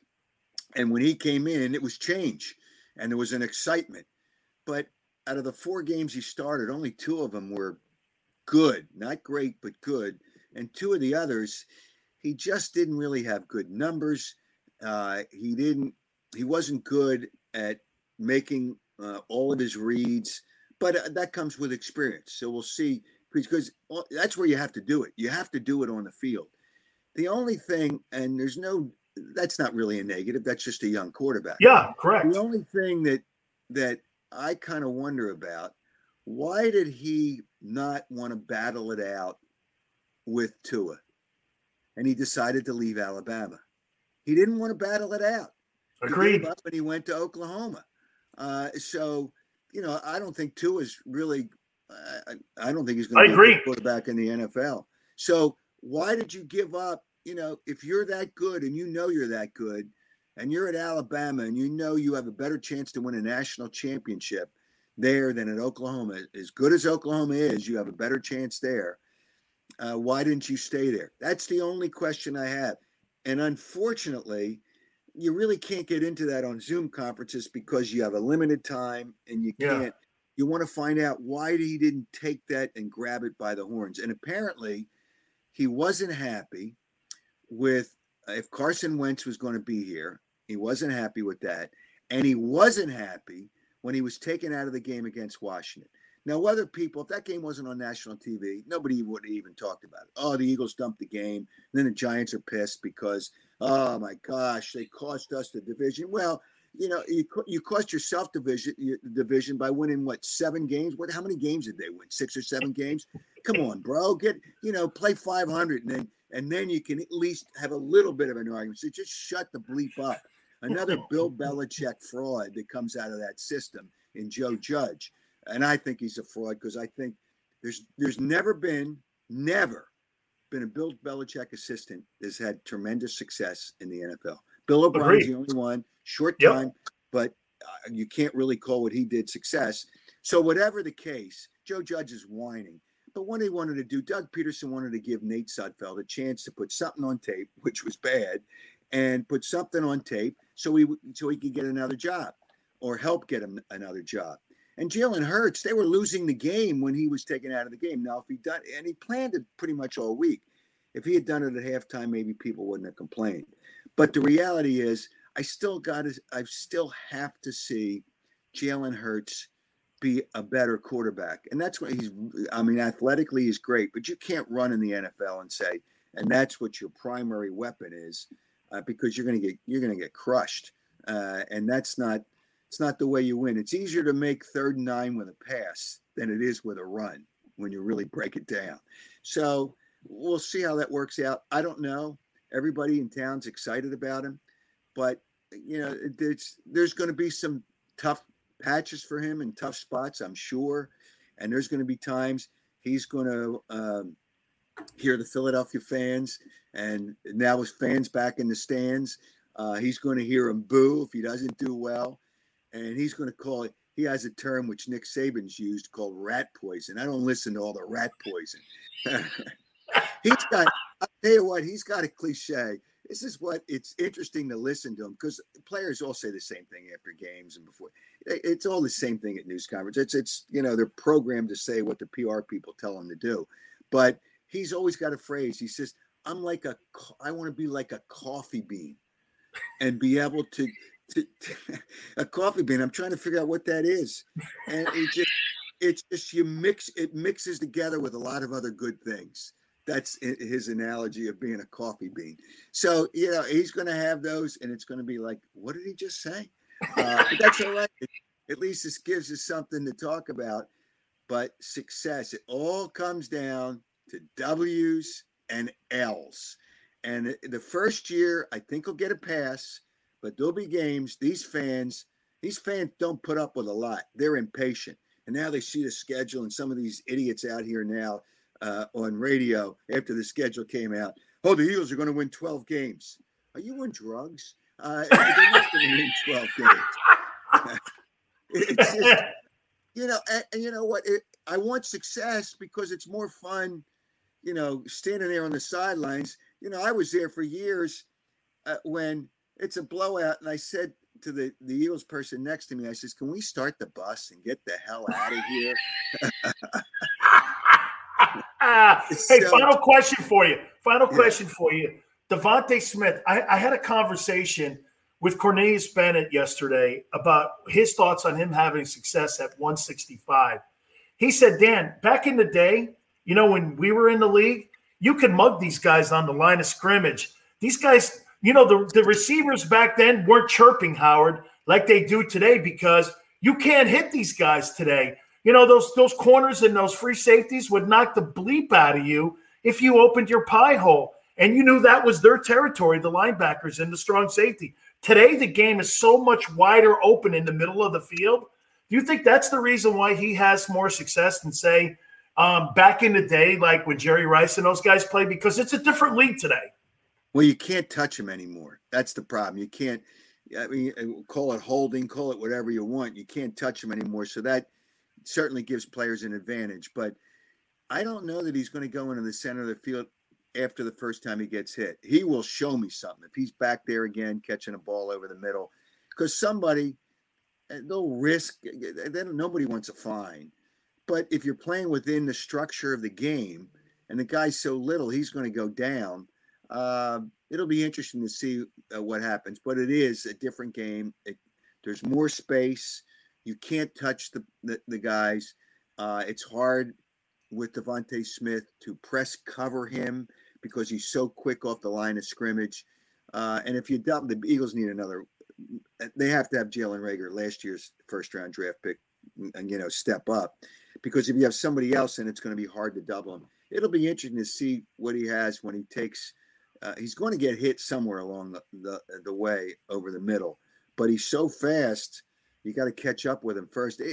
It's going to be hard to see, but the Eagles quarterback has to have time. So if he doesn't have time, it doesn't make any difference. You got to have time. And the Eagles' offensive line is interesting. There's a couple of guys coming back from injuries. There's some questions on the other part. Jason Kelsey is in probably his last year, and he's a tremendous player. And they will really miss him when he retires. But you got to give him time. You give him time, and then you can get the ball to Devontae Smith. Everybody's looking forward to that. But they're not going to win every game. And they're not going to win 12. If they win 12 games, I'll run down the main street here in my underwear. And I'm hoping for it. Because I lost like 30 pounds. So now I'm a sex symbol. So I can run down. Hey, Howard, before you go, I want to congratulate you. I tell my daughter's asking me now, how to get into broadcasting. My friend Mike Golick got his kid into broadcasting, and, he's doing very well. It's always awesome. Phil Sims, too, we had on the other day, got his kid into broadcasting. You must be so proud, man. I mean, not only the job that he's been promoted to, but the job coming, out of Andy Bloom, and the job that he did by elevating the WIP to get that job at WFAN. You must be just so proud. Yeah, he's a really sharp. He's not a kid anymore. He's a really sharp guy. He really understands the things that need to be done. He did it. He did it by himself. I didn't ask him or tell him or suggest to him to go into broadcasting. He was on the air. He was a disc jockey. He did a lot of different things with music. I call it disc jockey. That's the old term. He was music. He was a lot of things. And then when he came to WIP, he knew what needed to be done.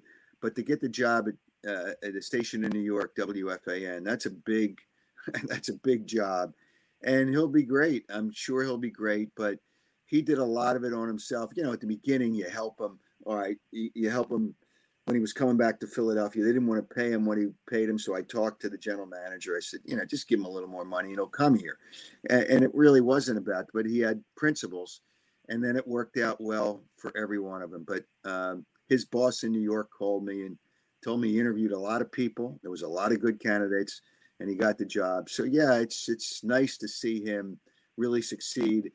All my kids are doing well. My daughter just got a new job. She works in the music business in Los Angeles. She went to Syracuse. She was a music major.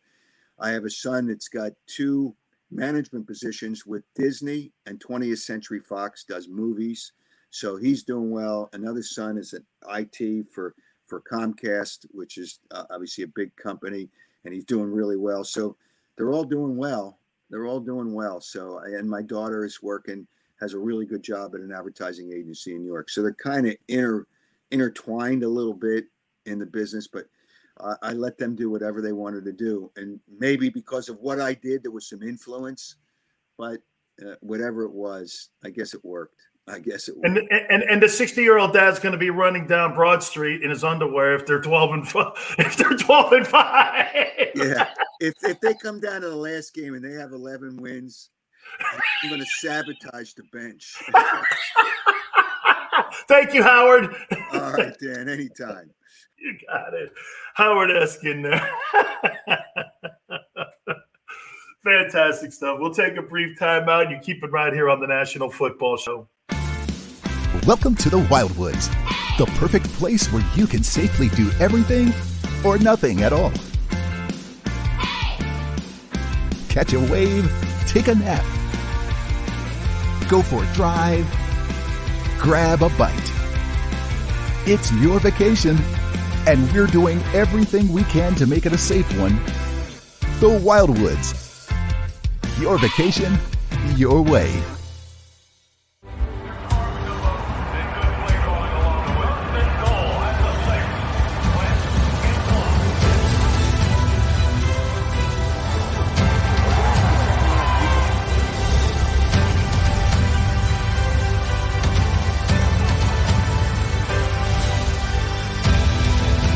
Field of life, First Trust Bank is there for you. Champions on 3. 1, 2, 3. Because Philadelphia dreams deserve a Philadelphia bank. The International Brotherhood of Electrical Workers, Local Union 98, is a proud sponsor of The Labor Show with J. Doc and Krause every Saturday night from 6 till 8 p.m. IBEW Local 98's highly trained and superbly skilled electricians are the best in the business, setting the highest safety standards in the electrical industry. So when you're planning your next industrial, commercial, or residential project, choose an IBEW Local 98 union contractor. Learn more at ibew98.org. The light from a star can take millions of years to reach Earth. So when you look at a star, you're looking back in time. But I see the future. I see exploration and courage. I see my country finding new horizons out there. And I see giant leaps making a comeback. I see myself. The future is where I'll make history. D-A-T-L-E-S-E-O! Jody Mack, the legendary sports talker, joins forces with NFL insider John McMullen. Start your morning with Johnny Mack and Jody Mack across the Jacob Media Network.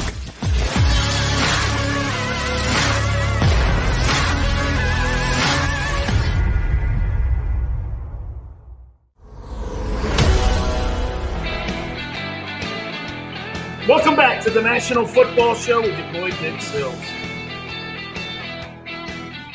Love Howard Eskin, man. You see him running down Broad Street nude? Oh, no, I think he said underwear. That's right. Nobody on this show runs naked. I got it. Yeah. If that team goes 12-5, no way, man. I had a guy last night on my national show tell me that they think that the Eagles are going to go 2-15 this year. I don't think that much because the NFC least. Okay, you really think that the New York Giants have a good quarterback? Watch. No. Here's something else, too, about the Cowboys. So, like, the Cowboys, when they had Dak Prescott, they were 1-4, weren't they? When that guy got hurt? Okay, now, what makes me think they're better? Because they got a linebacker? That defense was a sieve. Why do I go like this? Well, the Cowboys, because they gave that guy a king's ransom, are all of a sudden going to be better because they're paying him more? Dude, that guy's got one playoff win. Okay? He's got one playoff win. I'm like, Tom Brady's, get this. He's been in the NFL. How many years has Dak Prescott been in the NFC? 4 years now? Tom Brady's got, more wins in the 1 year he's played in the NFC than Dak Prescott and Tony Romo have combined. And I think it's by double. Think of that for a minute. Tom Brady's got more NFC postseason wins than both Dak Prescott and Tony Romo combined. But the Cowboys are better? Okay. Well, why would you think that? And by the way, here, so I'm not throwing shade on Dak. Zeke Elliott, dude, that guy's gas can, he's a couple batteries, and he's a couple pistons shy of what he used to be. That engine ain't the same. You think that's a 115-yard guy a game? No way. You're lucky if that guy can tote up 71 yards a game. That ain't good enough at 14.5. You think Amari Cooper? Here's my impression of Amari Cooper, Cowboys wideout, that they made that trade with the Raiders. This guy's waving at – I always thought he was waving at people in the stands. But then I realized he was waving to come out of games. How about some of them Eagle games? I don't want to get – hey, dude, you playing them NFC East games, you got to get your hand down, and you got to put your finger on the ground, and you got to go hit somebody. You got to go hit someone's ass. Dude, not good. Not good. I look at the Cowboys and do this.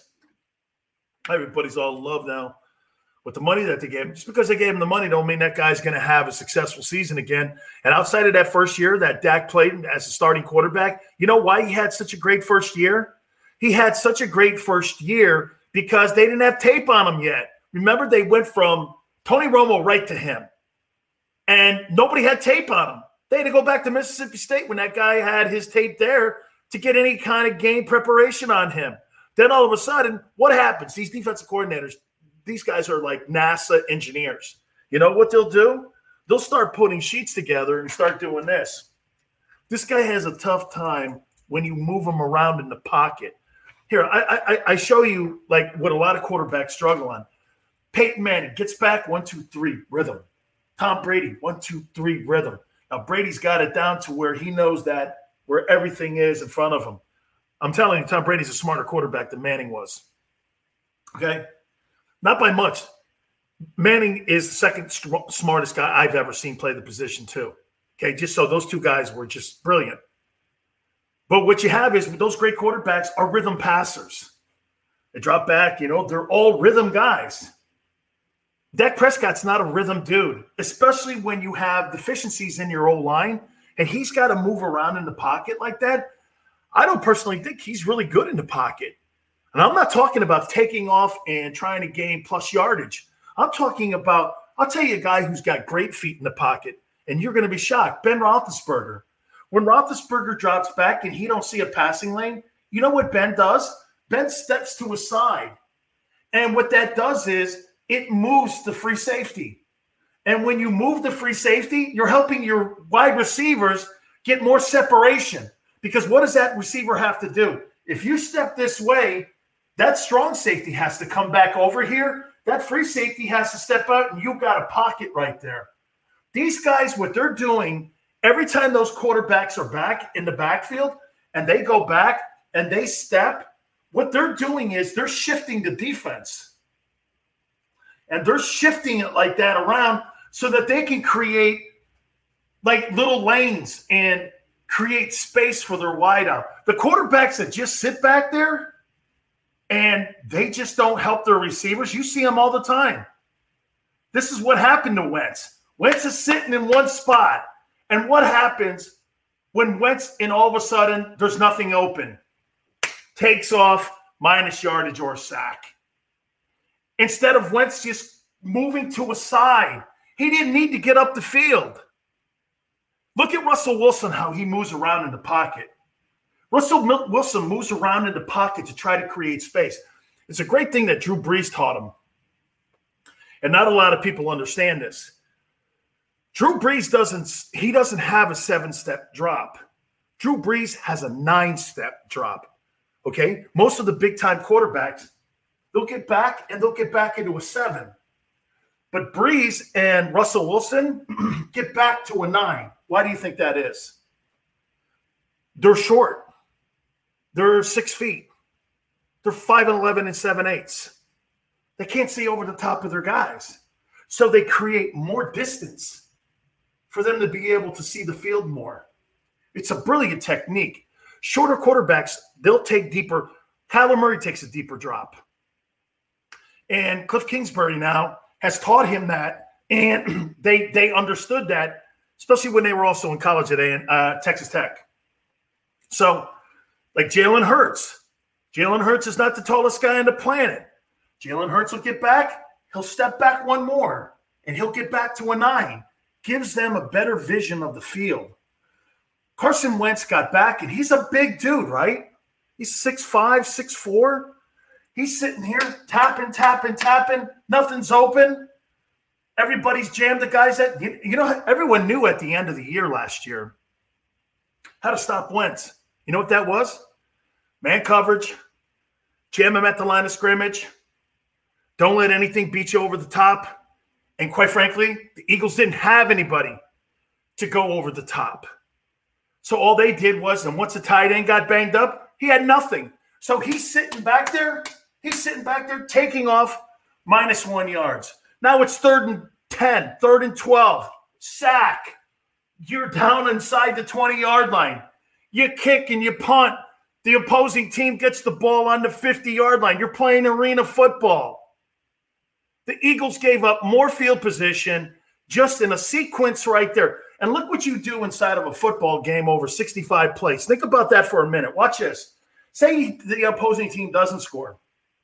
Watch what happens here when you do stuff like that. Okay, you start the ball on the 20. And this was the prime reason that Wentz failed last year. How many times did you see Wentz take a sack? All of a sudden, you kick it. They get the ball on their 45. They drive it 3 and out. Say they have a 3 and out. Now they're on the side of the field of the Eagles. Not going to go for a field goal. They punt it. They punt them then inside the 10. And the Eagles now are like at the 12-yard line. In that whole sequence, look at the yardage that he gave up. He gave up 8 yards. You do that over 65 plays in a game, you're constantly with the shadow of the goalpost over you. You're constantly in bad field position. And when you don't have people to throw to, and you don't have people to throw over the top to, you're just tapping, waiting for a sack. And the Eagles had no run game to support him. So it was a fundamental, technically, and him falling into bad habits, what made him erode. That's why the great quarterbacks like Brady, and this is a technique that I was taught by Bill Walsh, who won those 4 Super Bowls. When you have a young quarterback, I don't care how young he is. He could be in his 3rd year still. Montana did this all the way until his 4th, 5th year, and he had already won Super Bowls. If you ever watched the great plays that Joe made, the catch in the back of the end zone, what is it a result of? It's a result of Brady, Montana, same guy almost, right? It's him rolling to his right because that's his strength side, was his right side. Joe never really liked to go to his left. Everyone knew that. But after a while, Joe just went straight back to a 7-step. And when he did that, he was undefensible. You got Jerry Rice running down the seam, and you had Roger Craig coming out of the backfield, the first 1,000-yard receiver and the first 1,000-yard rusher in NFL history to do that. Think of that. That's what was in that Montana backfield. You had Le'Veon Bell before Le'Veon Bell and Roger Craig. And then you had Montana. Montana saw the whole field like Brady did. Joe saw everything. But early in the career, they rolled him. Why is that?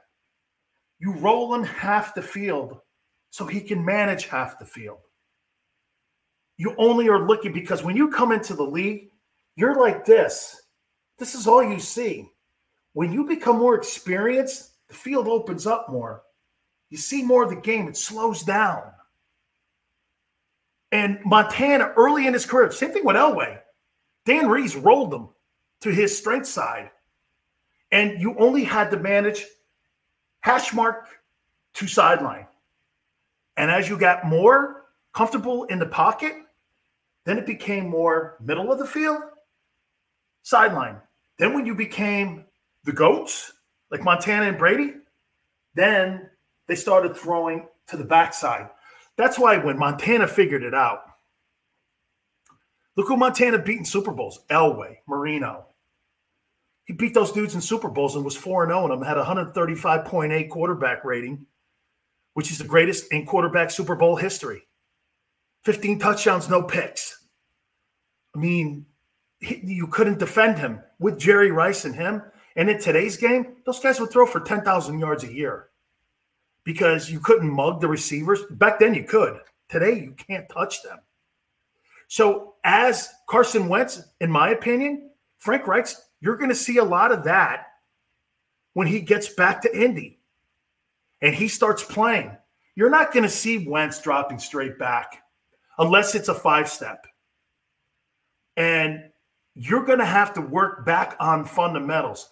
And to me, with that Jonathan Taylor kid that they got from Wisconsin, who came on in the second half of the year for the Colts, that's how Wentz's game is going to improve. Philadelphia never had a running game, really, to speak of. They got a true running back in Indianapolis with a great old line.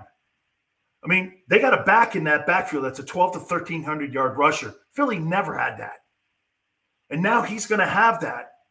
I mean, there's a reason why that the Buccaneers have Leonard Fournette and an entire backfield just jammed full of running backs.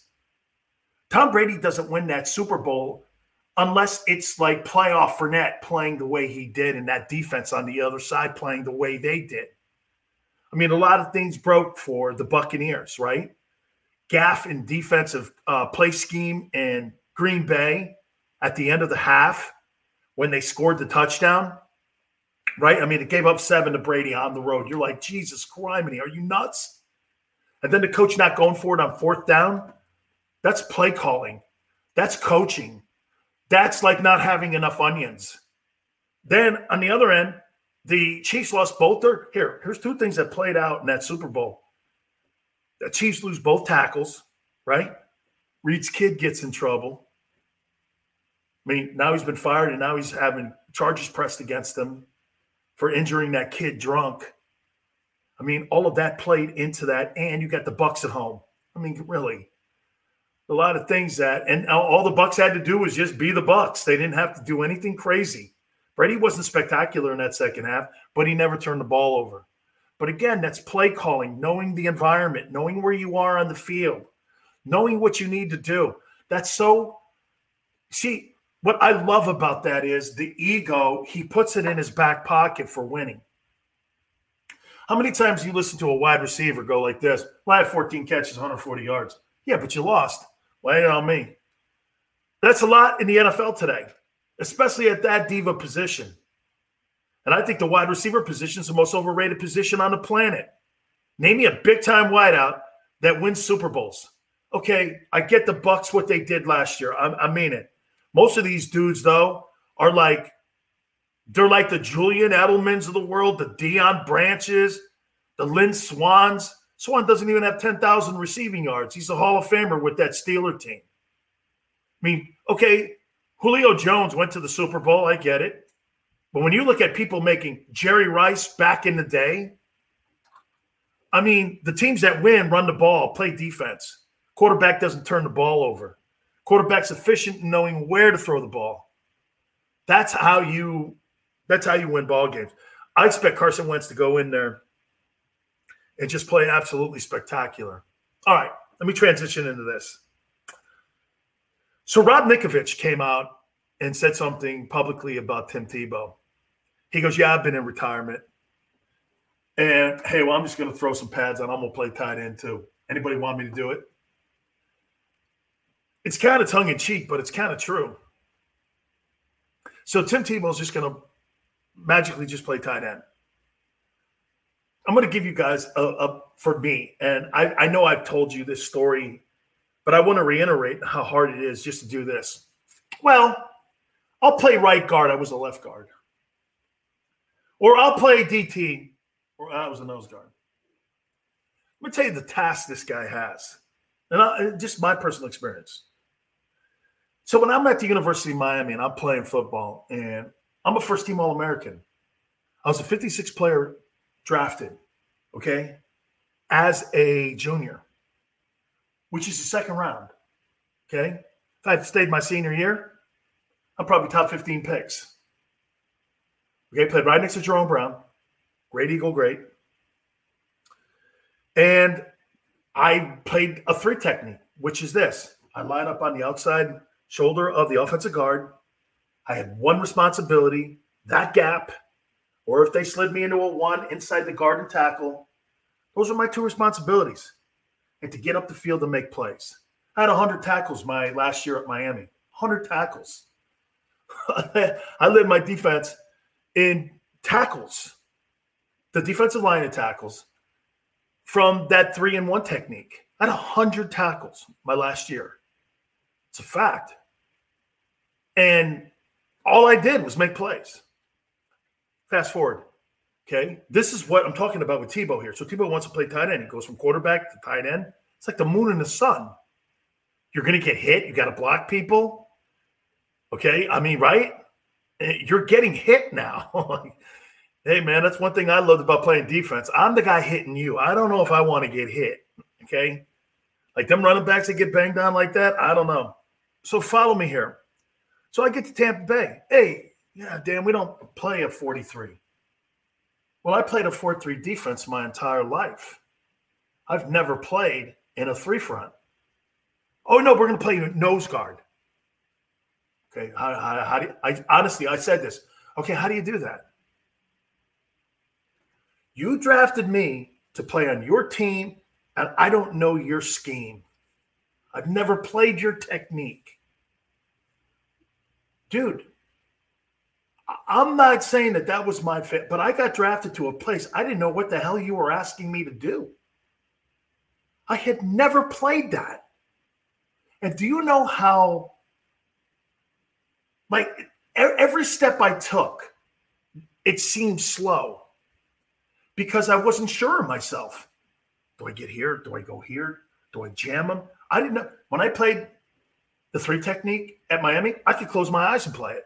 I didn't need anybody to tell me how to do it. So my point is that Rob's right. You think he's just – or how about this, the difference between right guard and left guard. Think of what you're doing with you're stepping with your right foot on the right guard. When you're a left guard, you're stepping with your left foot. You think that's easy? When you've got 350-pound guys running at you and you've got linebackers blitzing in on you and you've got to make a quick move here and your feet, you've never used that technique because you've been a right guard, you think you can just slide left guards and right guards over like that? Not that easy. Why do you think you see a lot of sacks when O-linemen get hurt? Because they're moving around and moving to different positions. Some guys, Bruce Matthews, great example that could do it. Some guys, hey, you could block all day long, but one time you don't use your proper footing, you give up a sack, fumble, boom, you lose the game. So Rob Nikovich is right, man. He's exactly right. You think this is going to be an easy transition? Now, Meyer may put him in a position to win. We shall see. All right. I got the latest on Deshaun Watson. I got it a little bit earlier today from Rusty Hardin. I kind of reached out to him and had a conversation with him. I'll let you guys know exclusively what's next and what's happening in that Deshaun Watson case. We'll do it after the timeout here on the National Football Show. Welcome to the Wildwoods, the perfect place where you can safely do everything or nothing at all. Catch a wave, take a nap, go for a drive, grab a bite. It's your vacation, and we're doing everything we can to make it a safe one. The Wildwoods. Your vacation, your way.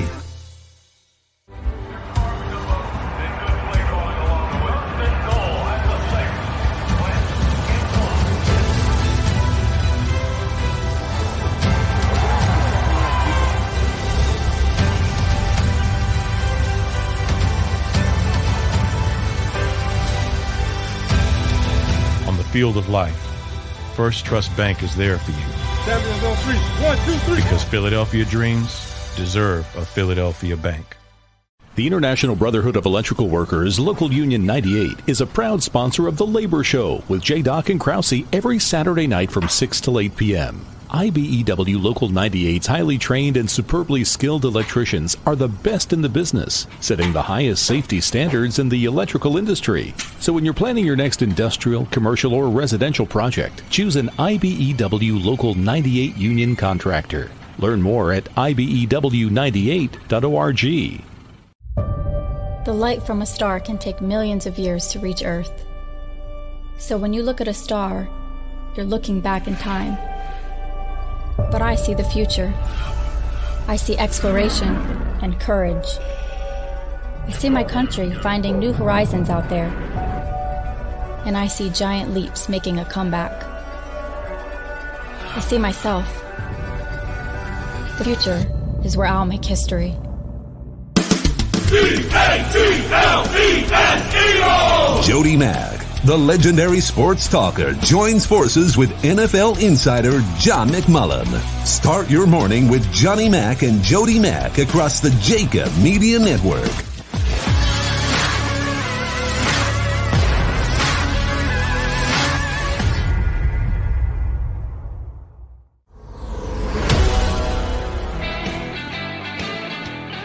Welcome back to the National Football Show.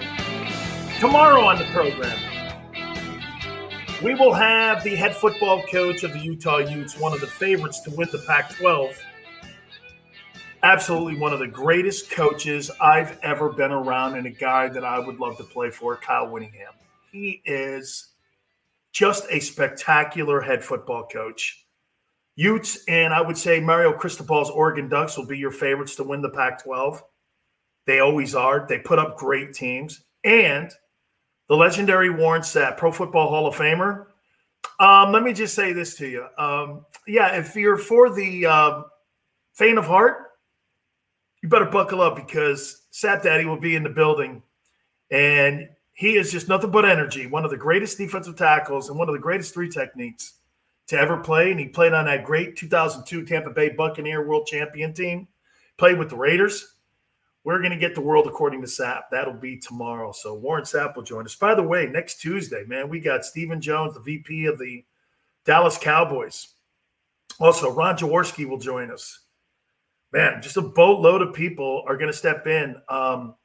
Rich McKay, the president of the Falcons next week, will also join us. Too, we're working on Sean Payton, hopefully for Monday, the head football coach of the New Orleans Saints. So pretty primed and rock and rolling here. So, again, people, you know what's really cool, too? I didn't – my boy Krause's telling me, he's like, Sills, this is like the new thing. You know how many people have been trying to get me to do this versus what I've been doing for the last 27 years radio? Okay? I was like, man, I don't know. Old man Dan. Right? I'm telling you, man. Then – I start sending these little video clips to all my friends. Yeah, Kevin Colbert. Yeah, I'll jump on with you. Why not, man? Hey, Sean Payton. Yeah, I'll jump on with you, man. Sean McVay. Yeah, I'll jump on with you. The Rams head football coach. Do you know what's funny? I was talking to Sean McVay yesterday, the head coach of the Rams, and he brought this up. I've known Sean McVay since he was 14. He used to run around. You know how he got the Rams job? Oh, this is great. I think you guys are going to love this. I'll get to Deshaun Watson here in a second. This is how he got the Rams job. John Gruden was offered that job first. He was still in the Monday night booth. So Sean McVay was a ball guy with the Buccaneers. You have to understand who the McVay family is. The grandfather's John McVay. He's the former head coach of the New York Giants. My uncle hired him for the Giant job.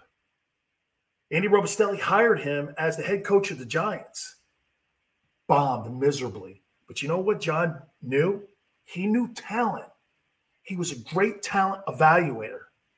So all of a sudden, Ed DeBartolo buys the 49ers. And Eddie D buys the Niners. And he hires one guy that everybody, including Paul Brown, who owned the Cincinnati Bengals. You know the legendary Paul Brown?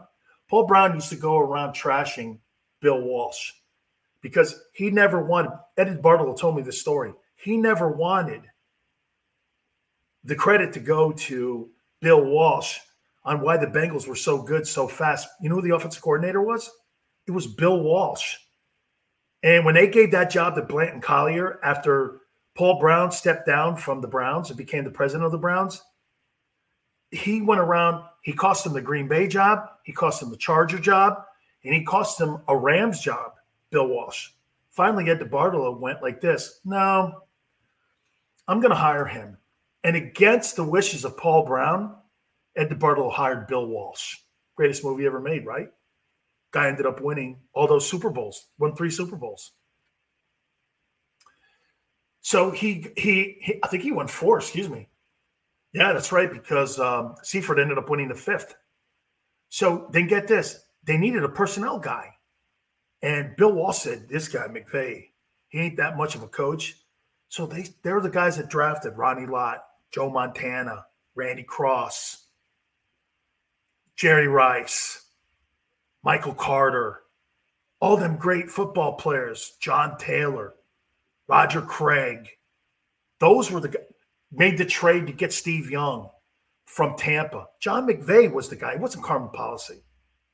So they had this dynamic. And John was in that building for 20 years, and they built that dynasty, won 5 Super Bowls. It was DeBartolo, Bill Walsh, and John McVay. McVay got tired of doing it and retired to Tampa. And he was really dear friends with John McKay, the former USC head coach. And John was the head coach there for a while. Then the son, Rich McKay, became the general manager. Rich drafted me. And in that process, they hired Sean McVay as a ball boy. He wanted to get involved in being a football coach. Well, fast forward a couple of years, obviously there were coaches in between. Lehman Bennett and Ray Perkins and all them dudes. They didn't pan out, obviously. Tony Dungy did. He started turning the corner. That's when Sean started getting in the building. John Gruden gets in the building. How did he get in the building? Well, Bruce Allen became the general manager of the team. Bruce Allen knew Bill Walsh and all those guys from the father, George Allen. So all of a sudden, John Gruden started elevating him. He became a ball boy. Then he became a control guy. Then he became an assistant. Then, before you know it, he's the offensive coordinator of the Washington Redskins. That's how that worked. And they were getting ready to move the team to Los Angeles. Stan Kroenke called up John Gruden and said, how'd you like to be the head coach of the Rams? He said, no, I'm not ready to leave the booth yet. John was making $7 million a year. He goes, but you know what? You should talk to Bruce Allen. And they already knew that Sean McVay was going to be a spectacular coach. See, you know when they say the buddy system? This is the buddy system in work. But it's a generational buddy system. So the initial guy that was offered the job was John Gruden. Gruden goes, you need to talk to Sean McVay. Someone's going to grab this guy. Kroenke interviews him, and he's the youngest head coach since who? John Madden and John Gruden at 32. He gets the job. He's never had a losing season in Los Angeles. This guy's a savant. Ask him about games in 1987. He knows the play. He knows the sequence. He's watched almost every NFL game that's ever been played since like 1983 to today. He goes back and is always looking for new plays. That's how he got the Rams job. And in that process, I did radio in Tampa for 15 years. And I got to be friends with him. And he's one of my dearest friends, Sean McVay. And so I could text him at any time, and I'm like, hey, man, the congratulations when he got the job. He ends up taking the team to the Super Bowl. He told me, hey, I won't tell you exactly what he told me. I asked him about the quarterback position. He said, we're evaluating it now. I knew immediately when the season and the postseason ended for the Rams that Jared Goff was never going to be on that football team ever again. Because he looked at Jared Goff as a guy that got to the point where they couldn't do anything else with him again. And he couldn't open up the playbook on what he still wants to do. And from what I'm understanding, Matthew Stafford and him are getting along just incredibly. Matthew's bringing some things to the offense and to the new playbook, and they're really getting and they've got, I think, like 10 primetime games coming up, that Rams team, and I think they're going to be in the mix to play for a potential NFC championship seat. They're going to be one of the teams. The question mark will be their offensive line, if they're going to be able to if they're going to be able to protect Matthew Stafford, and they got to run the ball. I mean, Goff had a little bit more mobility, but I was never a fan of the kid. I really wasn't. I was never a fan of Jared Goff. I thought he played in spurts. I thought he was more of a guy that he got hot and then he got cold. Like he'd get hot for 10 plays, 12 plays. All of a sudden, then those next 12 plays, he's like five of 10, and you're like, that's 15 plays. He's like 5 of 10, and you're like, what the hell happened? And before you know it, you're so inconsistent. And I just think there were so many swings that it was just not enough for – see, McVay would rather have you do this. Be consistent, be short in 3rd and 1. Okay, lose a game by a couple points instead of like giving the game away late with a poor pick, a sack, an overthrow, an INT. All those games that Jared Goff would end the season with, like he did the playoff game, would end on some sort of innocuous play that wasn't even in the playbook, and it drove Sean crazy. And I saw him on the sidelines, and I even asked him, I go, that dude's toast, man. He didn't say anything to me because he didn't want me to go out and be Dan Sileo and have a big mouth about it and go like, start barking about it. But I knew that dude was toast. All right. Don't forget again, like I said, Kyle Whittingham, the head football coach of the Utah Utes, will be with us tomorrow. We'll also talk to the legendary Pro Football Hall of Famer Warren Sapp, 4 to 6. Only place you can catch it, of course, is where? Right here on the Jacob Media channel. We'll catch you tomorrow. We'll catch you on the flip side.